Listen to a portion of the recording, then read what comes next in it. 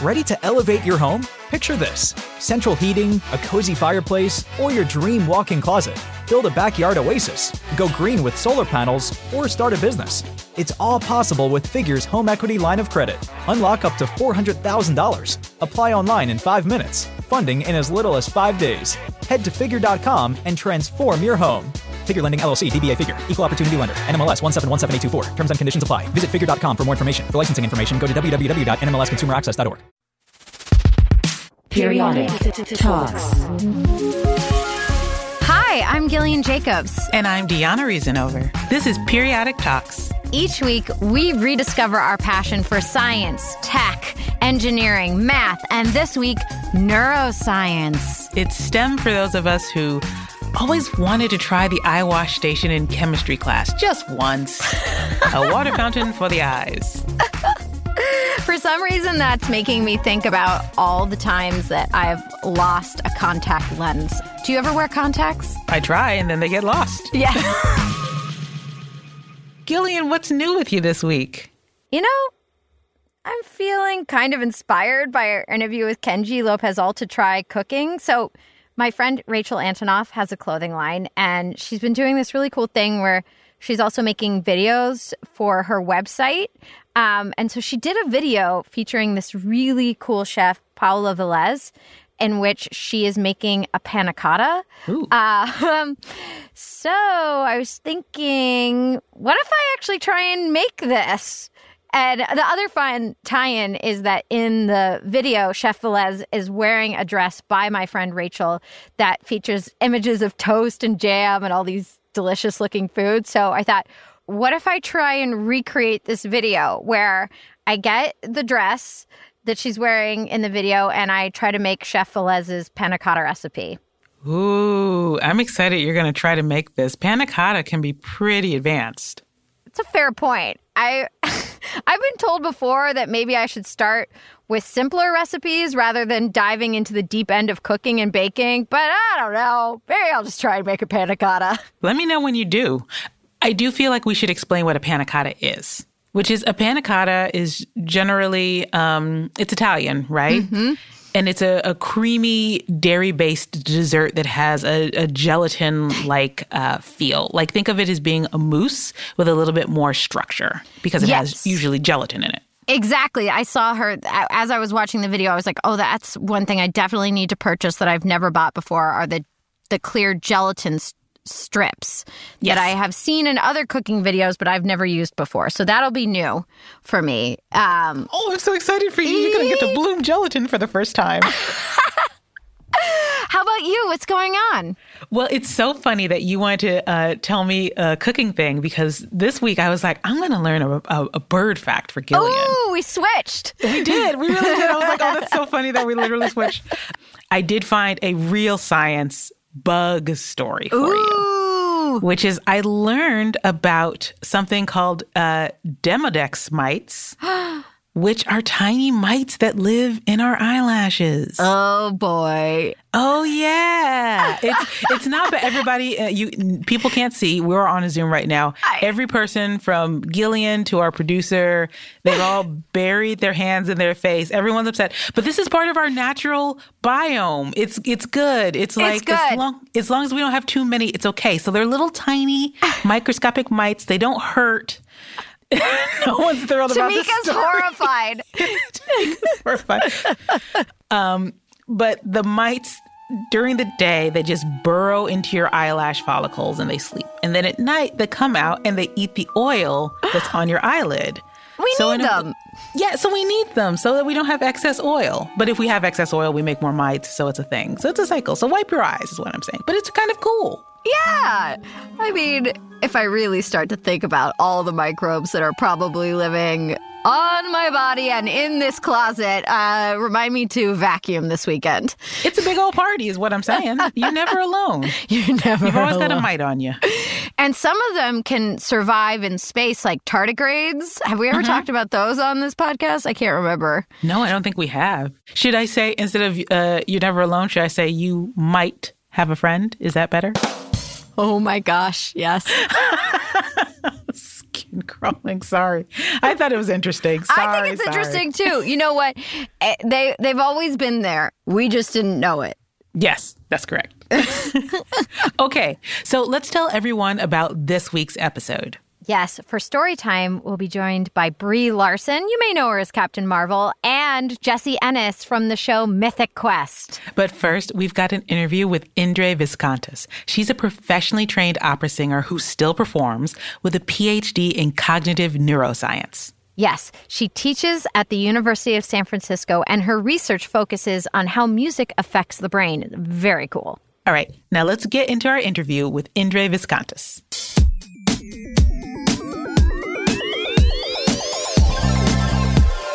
Okay, so you have studied music and neuroscience for a long time. How did each one come into your life?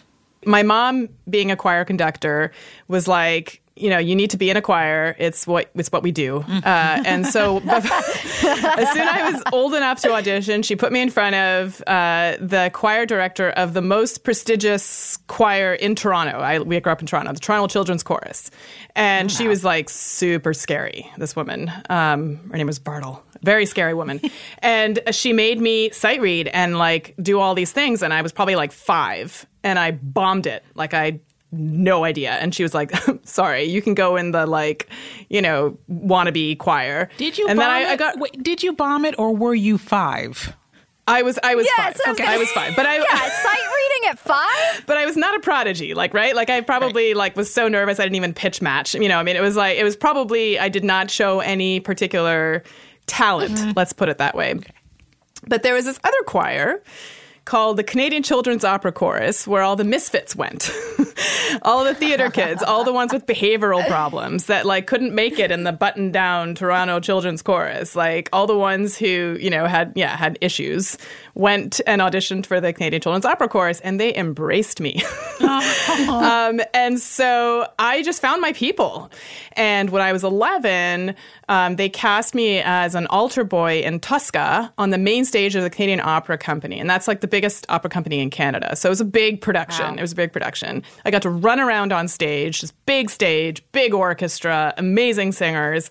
And then one night they handed me a check for like $900. Whoa. And they said this is because it's going to be on national television. And I was like, why wouldn't anybody do this? This is awesome.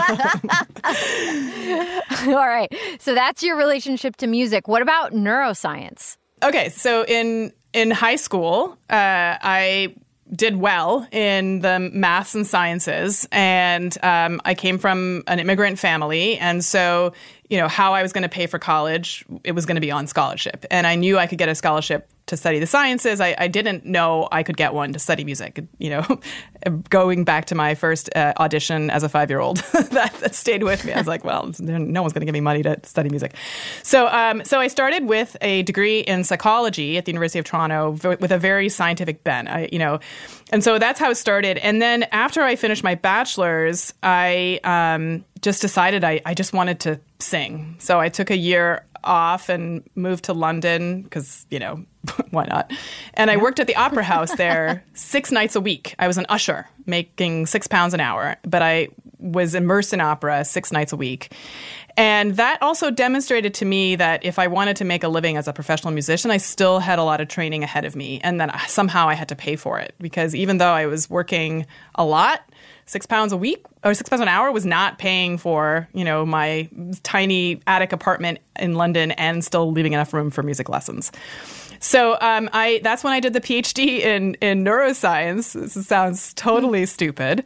This is my 22-year-old self making this calculation. Oh, it'll be just like undergrad. I'll have lots of time to train my voice. Turns out I was wrong. So I finished the PhD, and then I went and got my master's in music and, you know, spent those years. And it was there that I started to see the connections between music and the brain. For us to like zoom out a bit on your life's work, you've got this incredible mixture of neurology and music as part of your life. And so I feel like you're uniquely suited to answer the question, what does music do to our brain? This is something that I've been really thinking about for a while, but for a long time, actually, I didn't want to answer this question because I thought it would take away some of the magic of music. To me, music had this special role, and neuroscience is what I did, with the rest of my brain, but music I wanted to hold on to. And then there was a moment where I read a paper about exactly that.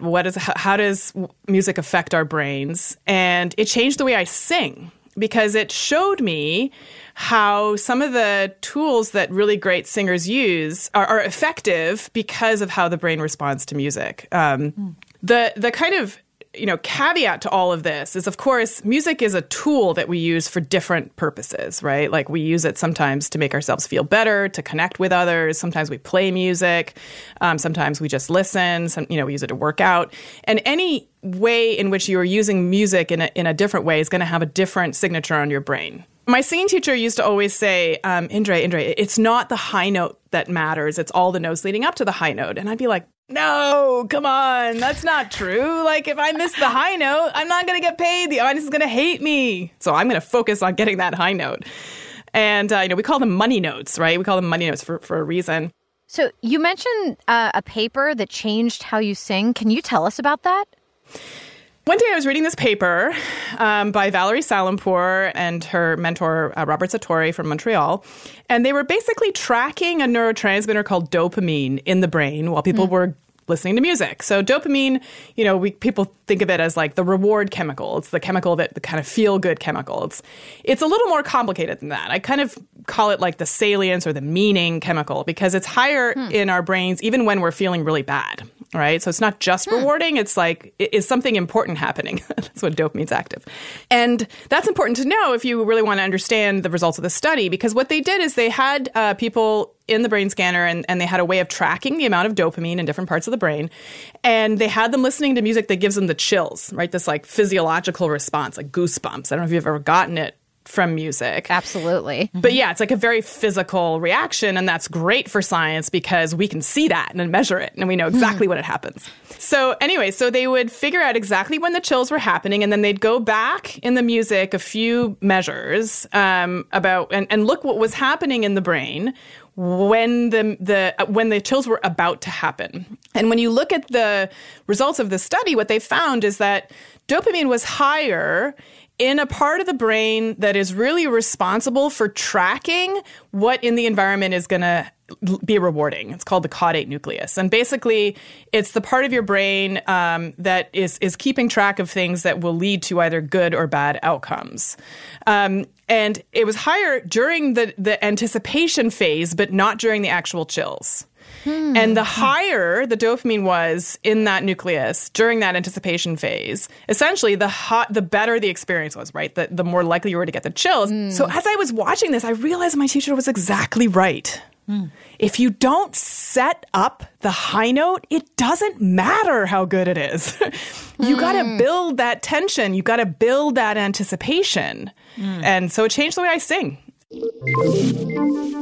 It's so cool. And I was thinking about the times that I've used music as an actor, especially if it's a particularly emotional scene and maybe I don't show up to work that day feeling like I'm in that headspace or that emotional state. I have definitely found there's certain songs that I listen to them, they really help me get there, and I will listen to them over and over and over again. But I don't quite know why that works. I know that it does. When I was writing on a show early in my writing career, I asked a coworker if he listened to anything to write because I was looking for new writing music. And he said, I listen to the Red Hot Chili Peppers' Snow, the karaoke version, on repeat. That's what I do. Wait, why the karaoke version? Yeah, I do not know. I do not know. But you know what? Honestly, I do it sometimes. I just put one song, the karaoke version on, and I just write for hours. I mean, I listen to that song over and over because at that point it kind of becomes a lull. But I'll tell you one thing, it is not the Red Hot Chili Peppers' Snow. I'll tell you that. Sorry, Peppers. Okay, so now we want to start playing songs to talk through the musical techniques and how they affect the brain. So first, let's talk about the audio drop in one particular song, DJ Snake's Turn Down for What?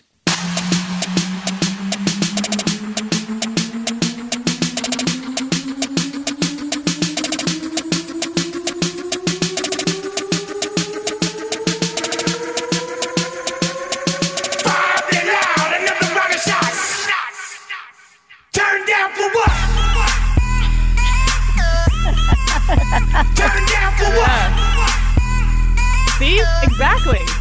It's like a roller coaster. Yeah. Almost. And if you don't have that moment of silence before the drop, it's not as effective, right? Like that's exactly right. I actually never noticed that until just now. There really is that silence and you just hear that reverb, of what's come previously, and then that contrasted with that silence is really great. It does build that moment of expectation. And there's that ascending scale that comes in before that's telling you we're going somewhere, we're going somewhere, we're going somewhere. And, that's exactly right. All the notes before the high note.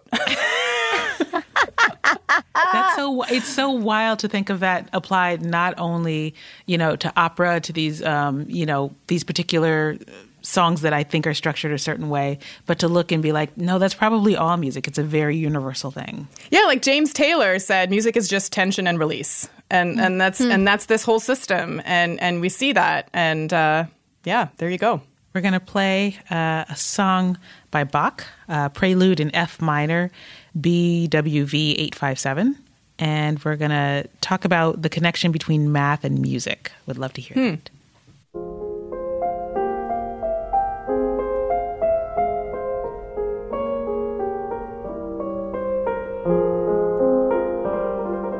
Yeah, beautiful piece. A lot of people talk about Bach as being, one of the greatest composers. I feel like that's very white and Eurocentric, personally.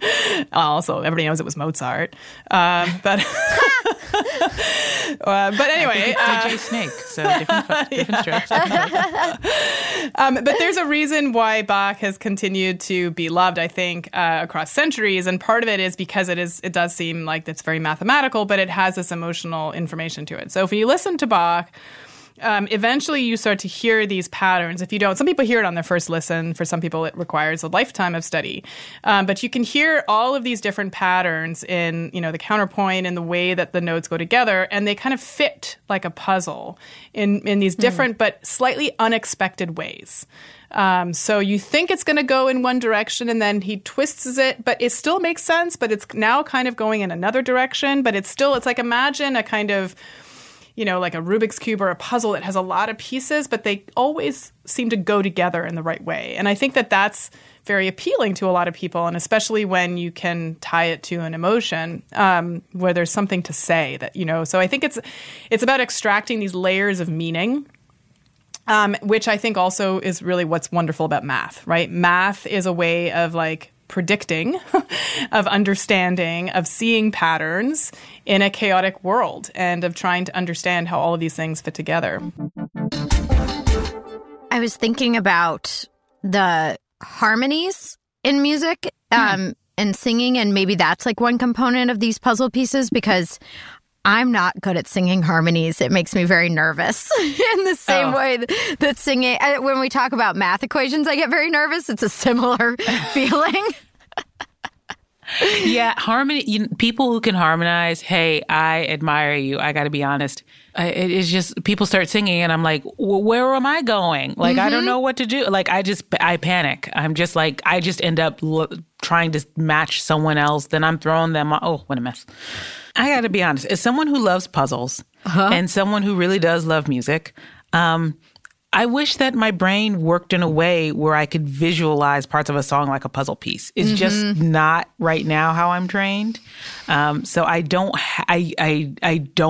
quite have the same feeling that she has, but I believe her. I believe her as well. Okay. We talked a little bit about repetition.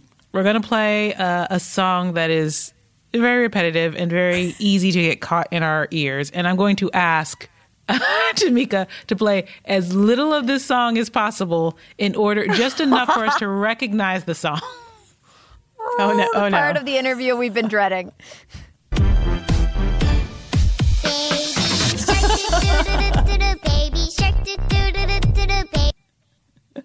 Yeah, thank you.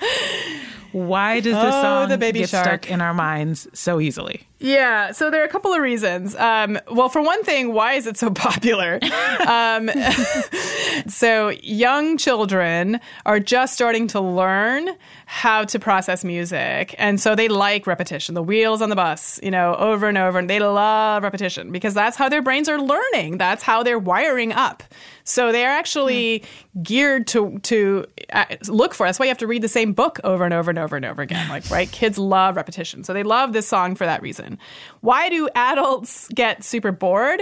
Because as you develop musical taste, you need more complexity to stay interested. If it's too simple, you're bored, right? There's this sweet spot of you want a little bit of complexity, you want a little mystery, you want a little bit of something to do. Your brain wants to search for more meaning. And if there's no more meaning to be had, it's not interested anymore.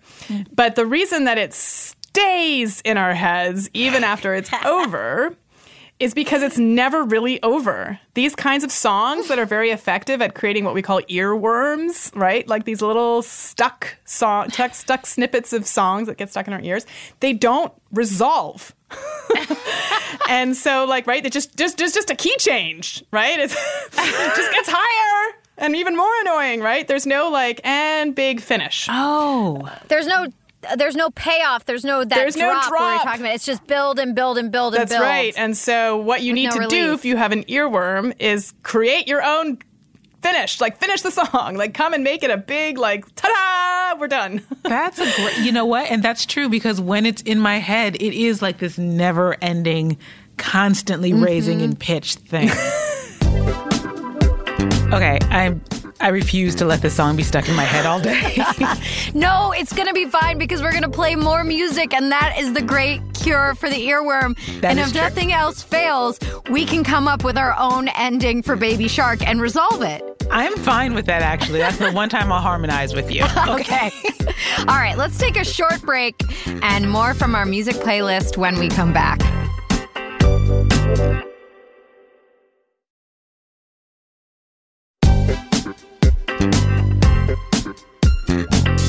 Okay, and we are back. Let's go back to our little playlist, and we'll play an example, which is the song Hello by Adele. And the question that this evokes for me is, why does music evoke emotion in us? Hello, it's me. I was wondering if after all these years you'd like to meet. To go over. I got the chills. I got the goosebumps that response you're talking about. Yeah, I mean, she's such a good vocalist. You know what I mean? Yeah. There's so much information in every sound that comes out of her mouth, right? Okay, so there are a number of things going on. One thing, when there's repetition, which you hear that in the chords, you hear that in her melody, you hear that even in the words that she's saying. So repetition teaches tells your brain that there's something beyond the superficial aspects of the sounds that is worth listening for, because we don't repeat things if they're meaningless, right? And if there's repetition, there's a pattern, and we're interested in patterns. What is the pattern? We want to know what's going to happen in the future, and if we know the pattern, we can predict what's coming next. But in this case, the repetition also is meaningful from an emotional part, right? So our brains kind of cue into that. And then one thing that happens when we listen to music that is moving to us is that our brains are trying to mirror the activity of what's happening in the brain of the musician performing. So we literally see similar brain region activation when we're listening compared to when the musicians are performing. And it depends on, the more close you are, if you're a pianist listening to another pianist playing, the greater the overlap, because you can also then understand what it would feel like in the hands. Or if you're a vocalist, you're listening to another singer, you actually can feel little vocal articulations that you are doing. So when you hear a singer not sing well and they're using a lot of tension, a lot of singers it hurts, it physically feels painful because we constrict our throats, because we know what that would feel like. So there's this mirroring activity that happens, and this mirroring is a way for you to understand the emotions, intents, and beliefs of another person. It's part of how we develop what's called theory of mind, this idea that we understand. So music is very effective at triggering this type of understanding in us. But then, it also makes us feel something visceral, right? As you just said, you got the chills. And the chills, there's a kind of a bit of a complexity to it, but just to sort of superficially say, we think that the chills might be your sympathetic nervous system, your fight or flight response, being activated, but in a safe context. So there's no bear, right? There's no bear. But you feel Adele's pain there. And so you get this kind of sympathetic nervous system response, but it's safe. So in a way, that's cathartic. And, as we know, theater is really about catharsis, right? It's about like exploring what would happen if this, and then, kind of feeling that release when you realize like that you understand it now. And so I think that's part of it. But then, of course, fundamentally, we can hear things in the voice that are emotional that go beyond words. And that's why I say when it comes to vocal expressions of emotion, it's really not about what you say, it's about how you say it. Right? Like even when you're a baby and, your mother or your caregiver or whoever's around you says something to you, they don't know the words. They know the tone, right? Is it a happy tone? Is it an angry tone? Is it a fearful tone? So we're very attuned to reading emotions in the human voice. And that's why especially sung music can elicit, very strong emotional reactions in us. Okay, so this one we want to play a clip from I Will Always Love You. Performed by Whitney Houston. And the question I have is, why is music so tied to memory? So, I mean, I have so many memories of hearing this song, and, songs like this can take you back to a time and a place in your life. And I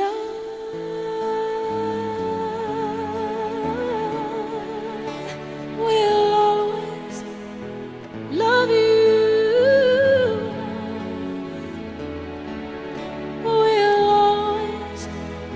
Yeah, there's so many reasons why this song is so effective in so many different ways. I mean, a brilliant musician. Again, so much richness, meaning in every sound that you hear.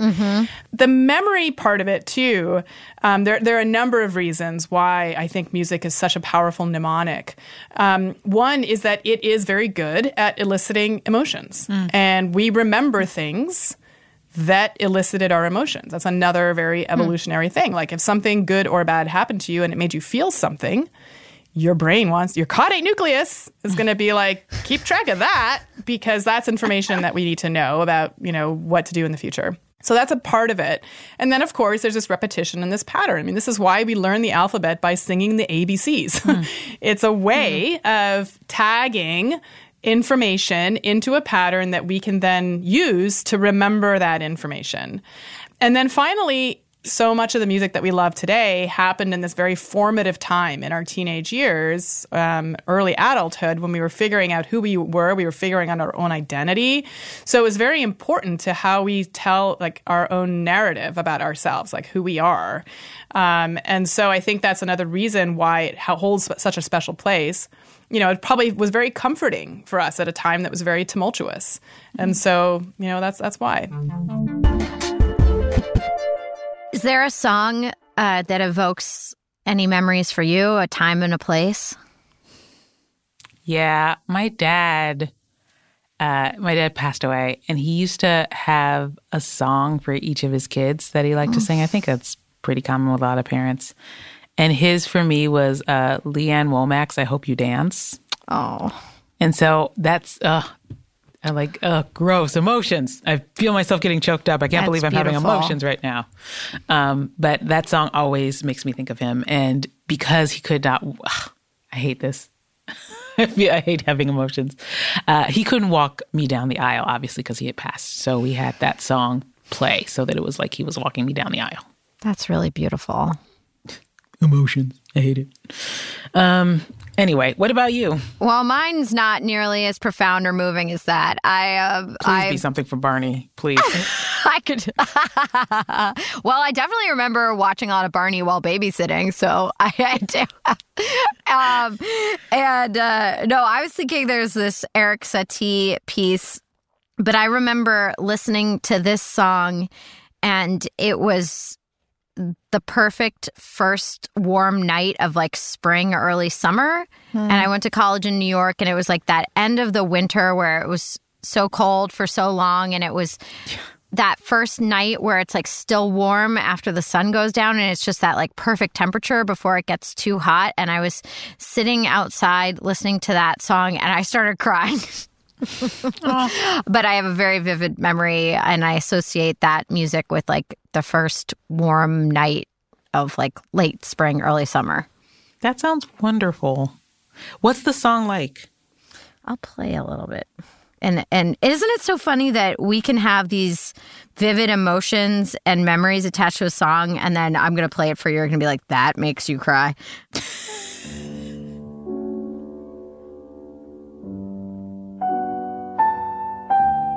Oh, I know this song.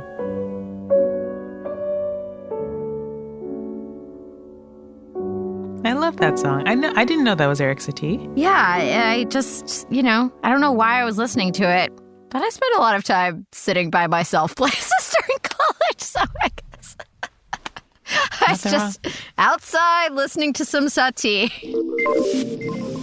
Keeping all these things that we've talked about in mind, why do we use music to manipulate our emotions? Oh, because it's so effective. I think it is, and people use it strategically to rile up crowds, right? And, get people to do things they normally wouldn't do under other circumstances because it's that powerful.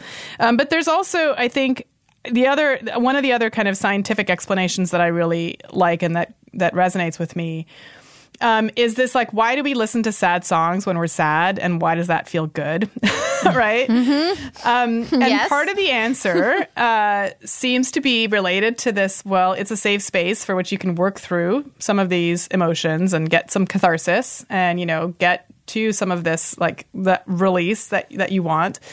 But there's also a hormone involved that I think is really interesting, which is when we listen to sad music, we see higher levels of the hormone prolactin, which is involved in making tears. And this is why a good cry feels good. But there is this sense of like comfort that you get after a good cry. Usually if we're doing it intentionally, we're doing it in a space where it's okay if we have these emotions and it's okay for us to cry. And then we feel better because it's been resolved. Wow. Well, I think our last question, I would love to hear about a time that music has made you feel something that you maybe couldn't articulate or explain. Yeah, I mean, I think it would have to be when my son was born, and I had a rough pregnancy, and then I had a rough delivery, and then he was in the NICU, and it was like not at all what I thought it was going to be, right? I thought it was going to be this like beautiful, easy thing, and I was going to sit at home and, have this all wonderful rest time, and then he just wouldn't sleep. And it was like months in, and I just was like trying everything I could do to get him to sleep. And I just started singing him some of the songs that I had sung, because I performed all the way up until about a month before I gave birth. And so there was one set of songs in particular that I had recorded. So he had heard in the womb a lot of times. And I just started singing that. And it just seemed it was so much more effective than anything else I could have done. Oh, wow. All the, shushing and swaying and dancing around and, like nothing was working. He would not go to sleep. But this one piece, and it's not very it's not a lullaby by any means. It's like, it's called, chanson perpétuelle. It's like this 100-year-old song. So it's not, but I had sung it so many times, and I think it was really familiar to him, and he knew it was emotional for me. And like, it was just this moment when I started to realize how music, it can just connect and has this other kind of power. And so, yeah, that sort of changed my relationship with him. It changed my relationship with why I sing. Up until then, it was really, I'm a performer. And then it was like, no, I sing because of this, because it, calms him and gives us peace. And, we can feel like we're two humans in this world. I love that story. Thank you so much. Yeah, thank you so much for being on our podcast. Oh, it was such a pleasure. So fun to talk to you. That was great. Okay, let's take one last break, and then I'm about to get nostalgic, y'all. We got a story all about kites. Yes, and we'll be joined by special guests Brie Larson and Jessie Ennis. Stick around.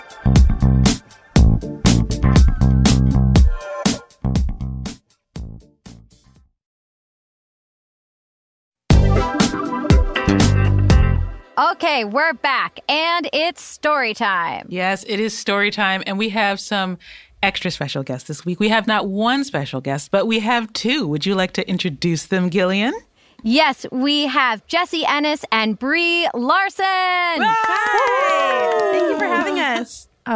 Brie and Jessie have a great new podcast called Learning Lots that you can hear us on, and they are currently going to be our Storytime storytellers. Thank you for being here. It's so thrilling, and we got a little bit of intel about some maybe STEM-related moments from both of your lives. Brie, I heard that you cried really hard making a lightsaber at Disneyland. Is this true? That doesn't even that's like that doesn't even cover it. She was sobbing.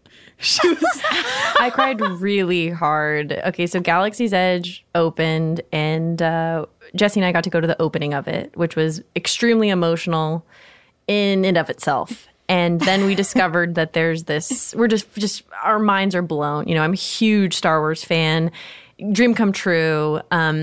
And I was crying a lot anyway. And then we discovered that you can make a reservation to make your own custom lightsaber, which is just like, it was hitting this peak where we were just like, like everything was like, we were like children, just like sugar high. They had food and drinks and all this stuff. And we're just like, we were a mess. And so we went in to do this thing. And I won't say too much about it because I think it's maybe the most special thing happening at Disneyland. And I think that says a lot because Disneyland is a very special place. Oh. It is magical. And if you're a huge Star Wars fan, it will hit deep. And I cried so hard through the whole thing. It hit me deep. And I thought I was, in a safe space to do so. And then many months later, I was at a fancy party, where I was trying to be a fancy person. And a woman came up to me and she said, "Excuse me, did you cry really hard making a lightsaber at Disneyland?" And I was like, "Yes. How do you know?" She's like, "Oh, my son was actually next to you. He said that you were sobbing very loudly." And oh, no. And I was like, "Oh." And I didn't feel any shame because I'm like, "Oh, I know your son. He was the one that brought his Chewbacca action figure from when he was a kid. I have a lot in common with him. He was very emotional too." And she was like, "Oh yeah." And she was super cool about it. I immediately was like, "Oh my God, I can't believe that this has spread, that I cried making this." But I have my lightsaber right behind me. It has a carrying case. And I don't know if that's nerdy. I feel like that's normal. But that's normal. It's normal. It's great, but it's enthusiastic. Yeah. There's a lot of enthusiasm. And that's what we love. Mm-hmm. Yes. I also have an enthusiastic story. I was just about to ask, please.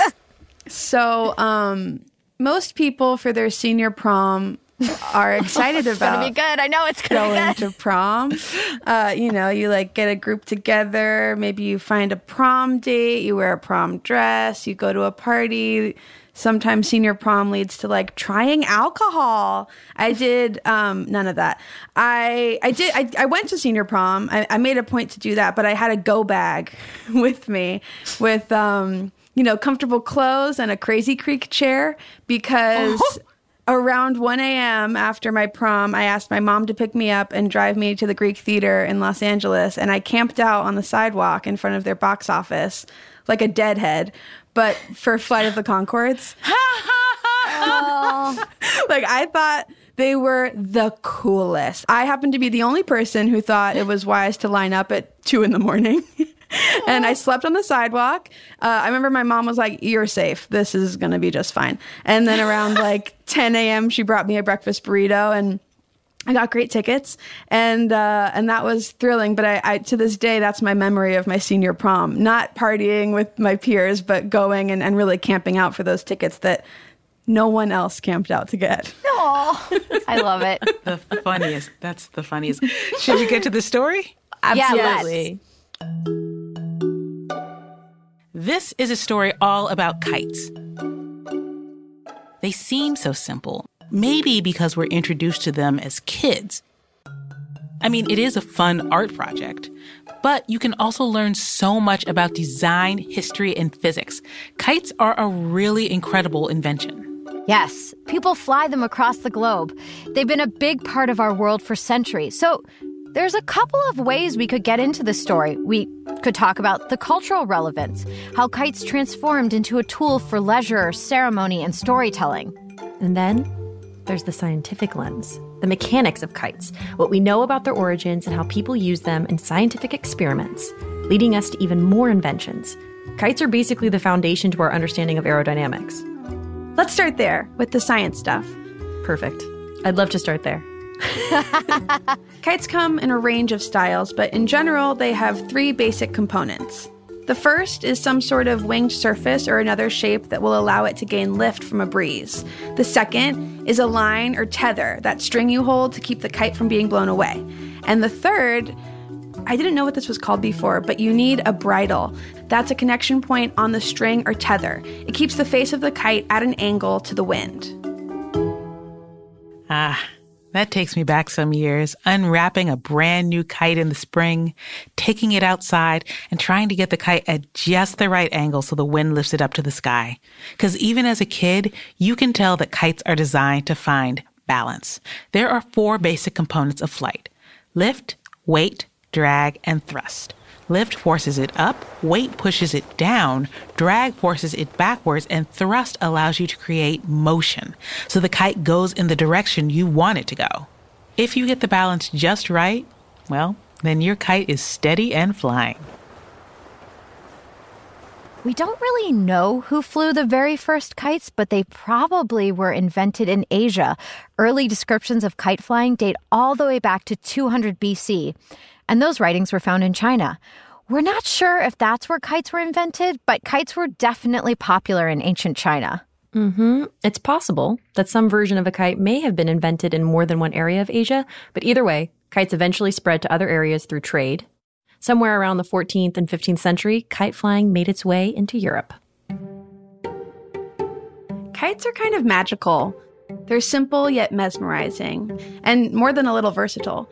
People use them to ward off evil, deliver messages, conduct tests. Of course, one of the most talked about experiments involving kites was by Benjamin Franklin. During a thunderstorm in 1752, he proved that lightning is electricity. Then, by the 1800s, you've got an inventor in the UK experimenting with, well, adding a pair of kites to the top of a chariot. That way, the chariot kind of glides, creating momentum as it goes. He called it a charvolant. Charvolant. Yes. Beautiful. Yes. Sounds like a Pokemon.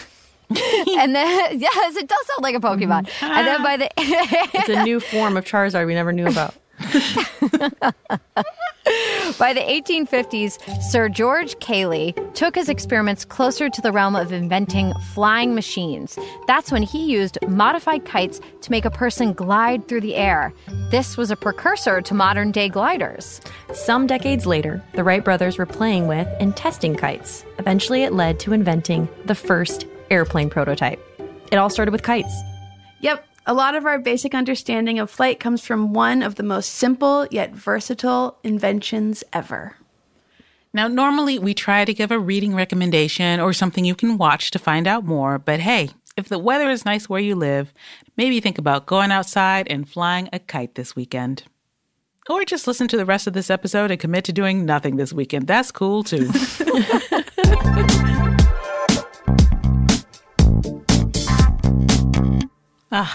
That was a lot of fun. Yeah, this is a really special episode. You know what? I was thinking back to our conversation about neuroscience earlier in the episode, and I think that Oliver Sacks is really the reason I got so interested in neuroscience and really sparked my adulthood curiosity in STEM, if I think about it. So maybe in an indirect way, he's partly responsible for this podcast. Huh. And he lived such an incredible life. I would recommend anyone who has been fascinated by what we're talking about to check out his book, Musicophilia. It goes into so much more about music and the brain. Just an amazing book. For me, the really cool thing about this episode is just learning that the thing that I want to do naturally, which is use music to express emotion, even if it's not my music, is a very natural thing, that there's a scientific basis for it. And that it's totally cool that when I feel sad, I just want to like listen to dudes with long hair wail on guitars.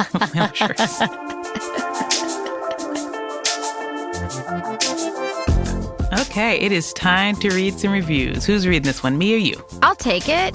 It's from VEHVT. I have been recommending this podcast to everyone I know or come in contact with, especially all my friends who are raising young girls. The interviews are really interesting and educational. I love the stories at the end about an important but maybe unknown historical figure. Plus, there's a bunch of surprising, super cool facts thrown in. My daughter, 7 years old, and I look forward to listening together each week. Oh, I love it. I love it. That's so great. I also love the idea of recommending this podcast to everyone. Like you're checking out at the grocery store. Yes. You know what I mean? You're placing an order for a pizza. I just do it. Tell everybody. Tell everybody, yes. And it really reminds me of listening to the radio in the car with my mom growing up. Oh. So I love that. Does your mom like this podcast? She does. She really likes this podcast. And she has been telling everyone she knows to listen. So. My mom too. Yay. Please rate and review the show on Apple Podcasts. We might read your comments on the show. This podcast is produced by Tamika Weatherspoon. Our engineering and theme music is by Brendan Burns. Our editor is Tracy Samuelson, and we get research assistance from Juliana Torres. Our executive producers are Peter Clowney and Josephine Martirana. Periodic Talks is a production of Stitcher.